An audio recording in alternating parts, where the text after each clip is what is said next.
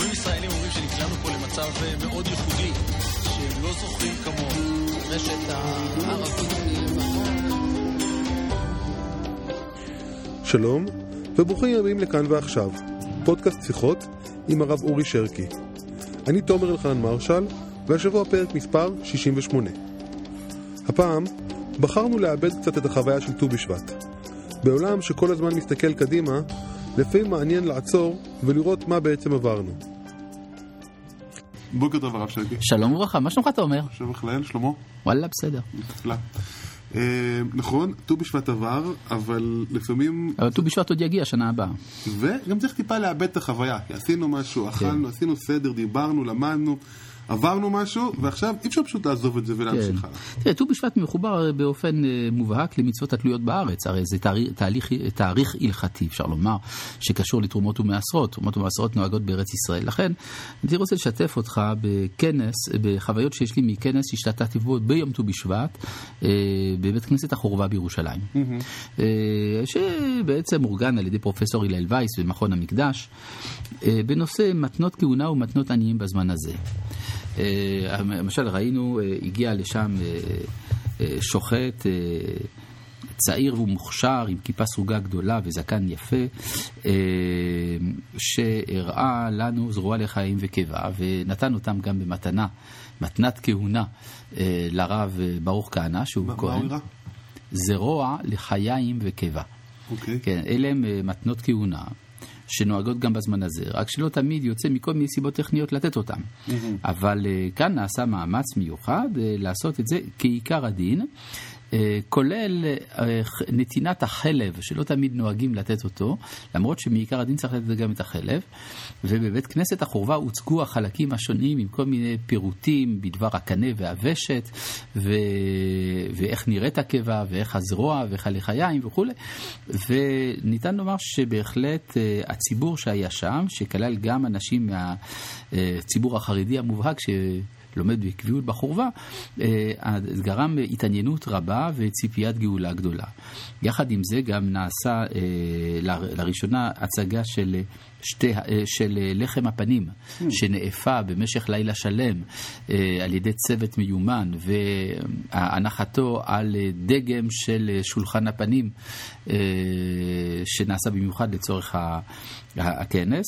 מלבד זאת ניתנו הרצאות חשובות, בין היתר של הרב יעקב אריאל על מתנות כהונה, של הרב ישראל אריאל, על מתנות כהונה, ואני הקטן גם דיברתי על מתנות כהונה בזמן הזה, על מתנות עניים בזמן הזה, על המשטר הכלכלי של התורה. אני חושב שכל הדברים האלה יש בהם כדי לחבב עלינו את ארץ קודשנו, וגם את עבודת המקדש שעומדת במרכזה. ספר לי קצת מה דיברת על המשטר הכלכלי של התורה. דיברתי על כך שאחד הדברים שלא תמיד שמים לב אליו, זה שהצדקה לפי היהדות איננה חסד, אלא חובה. זאת אומרת, אם אדם עשיר איננו נותן לפי הכנסותיו כך וכך לצדקה, העניים תובעים אותו בבית דין. זאת אומרת שאומרים, הנה פלוני, אנחנו בדקנו הכנסותיו כך וכך, ראינו שלצדקה הוא נתן רק כך וכך, אז אנחנו תובעים אותו. זאת אומרת יש מקרה כזה מתועד? אינני יודע, ייתכן מאוד, אבל זה מובא בשולחן ערוך. שולחן ערוך הוא ספר ההלכה התיאורטי הבסיסי שמחייב את כל ישראל, הרי כל ההלכה נמצאת בעיקרה בספרים התיאורטיים כידוע. כך שאפשר לומר שהתורה אומנם בהחלט מאפשרת משטר מן קפיטליסטי, של התעשרות, העושר איננו חטא כפי לעומת מה שסבור למשל הנצרות הקתולית בעיקר, שהעשירות יש בה איזה מין פגם. ביהדות אין דבר כזה, זה ברכת השם, היא תעשיר ולא תוסיף את זה ומה. יחד עם זה, עם מחויבותו של העשיר לדאוג לרווחת חסרי היכולת. ועל זה באה השאלה המפורסמת, בשביל מה, זה מה שטרונוס רופוס הרשע שאל את רבי עקיבא, אם אלוהיכם אוהב עניים הוא, מפני מה אינו מפרנסם? והתשובה של רבי עקיבא היא קצת תמוהה, הוא אומר, כדי שננצל אנו מדינה של גיהינם.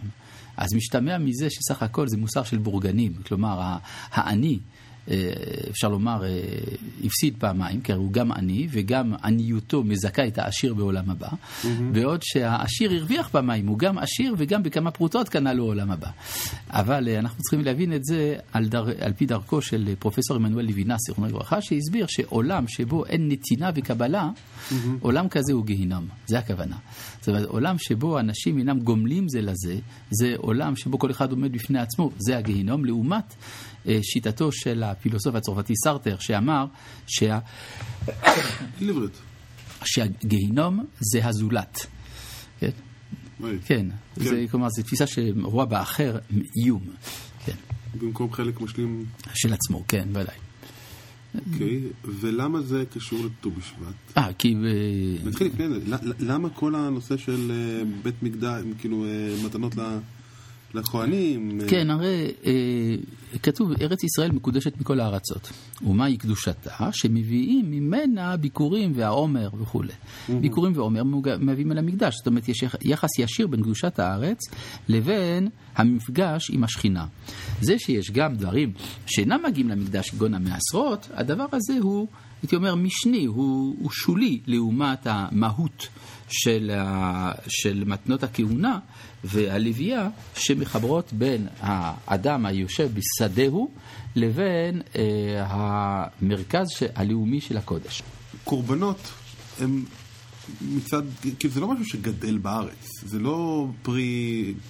אתה יודע שהתוספות מתלבטים בשאלה האם פרה היא פרי או כלי. אף אחד לא חושב שהיא בעל חיים. זה לוגיקה מיוחדת. כן, לוגיקה... לא חשבתי לכיוון הכלי, אבל... אדם שנגיד קשה לו להעלות את המעשר שני שלו לירושלים כדי לאכלו בטהרה, ממיר אותו בכסף, ואת הכסף הוא מוציא בירושלים וקונה פרי האדמה או בקר וצאן. בקר וצאן גם זה מפירות הארץ, זה מגידוליה של האדמה.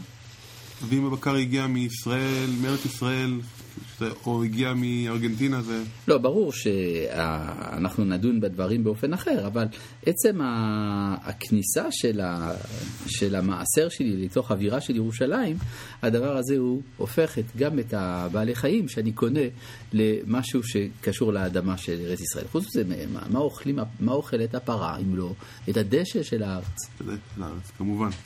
וט"ו בשבט הוא חוויה מיוחדת של המפגש עם ראשית האביב, דווקא בימים של חורף, של חורף קשה אפילו, כן? זה דרך אגב ברמה התיאורטית, המפגש, איך עבר, כאילו, מה עשינו, אני יודע שבט"ו בשבט אני ישבתי עם המשפחה שלי, ועשינו סדר, וניסינו דרך הברכות ודרך המדרשים על הפירות, להבין משהו. תראה, אנחנו מבינים דבר מאוד מעניין. אנחנו אוכלים פירות, וזה לכאורה דבר שהיינו צריכים להתבייש בו. הרי כל הצרות של העולם התחילו מזה שאדם אכל פרי. טוב. אז לפחות היהדות הייתה צריכה להצניע את הנושא הזה, אם לא לאסור את אכילת הפירות באופן מוחלט. קרניבורים. כן, אבל מכאן אתה רואה שבעצם היהדות רואה באכילת הפרי בעצם מטרה. כלומר, אם חטאו של אדם הראשון היה שהוא אכל את הפרי שלא כראוי, אז אנחנו לא אוכלים אותו כראוי. הרי עץ הדעת טוב ורע, לא היה ממית אם האדם הראשון היה אוכל לפניו את עץ החיים. ואת עץ החיים אכלנו במשך כל החורף. הרי מה עושה חברה חקלאית בחורף? יושבת בבית. ואז מה עושים בבית? לומדים תורה. מפנימים את עץ החיים. מתוך כך מגיעים לקראת סוף החורף, מתחילים לאכול את עץ הדעת. זאת אומרת, יש לנו שמחה גדולה על תיקון חטאו של אדם הראשון. אתה יודע שהמקובלים, כשהם דיברו על ט"ו בשבט, דיברו הרבה על תיקון חטא אדם הראשון. יש משהו מזה שאנחנו יכולים לקחת לתוך כל שאר השנה שלנו בעצם, שאנחנו מתחילים לאכול פירות, או פירות קיץ? שאנחנו אוהבים את הרעננות הטבעית. כלומר, הפירות הם מאכל שלא עבר את עיבודו של האדם, את עיבוד ידו של האדם. הפירות גדלים על העץ כמות שהם, לעומת כל המאכלים אחרים שהם מאכלים מעובדים. אנחנו מבינים שראשית הטהרה של האדם זה החזרה אל הראשוניות. מתוך החזרה הזאת אל הראשוניות אנחנו יכולים חודש לאחר מכן לקדש את הפרי מן הפרי, דיינו את היין בפורים, ואחר כך אפילו את הבשר בקורבן פסח. נקודה האחרונה ככה שעולה לי בט"ו בשבט, עדיין אנחנו תקועים עם פירות יבשים, שרובם המוחלט בא מחול. יש שם איזה טעם מפגם. טוב, תמיד מדברים על זה, אבל קודם כל פירות יבשים זה טעים. סוכר. יש הרבה סוכר, סוכר זה טעים, זה נותן הרבה אנרגיה. אינך חייב לאכול דווקא פירות יבשים אם אתה לא רוצה, אבל סך הכל אנחנו בזה נותנים איזה קריצת עין לאבותינו שהיו בגלות והיו אוכלים פירות יבשים הבאים מן הארץ, שכדי להשתמר היו צריכים בעצם להתייבש כדי להגיע לאירופה ולאפריקה ומקומות אחרים בלי להתקלקל. אז זאת אומרת שדווקא באכילת הפירות היבשים יש חיבת ארץ ישראל וציפייה לגאולה. שואל לך שהצלחת ככה להפוך את החשיבה הזאת. זה מתבקש. תודה רבה. כל טוב.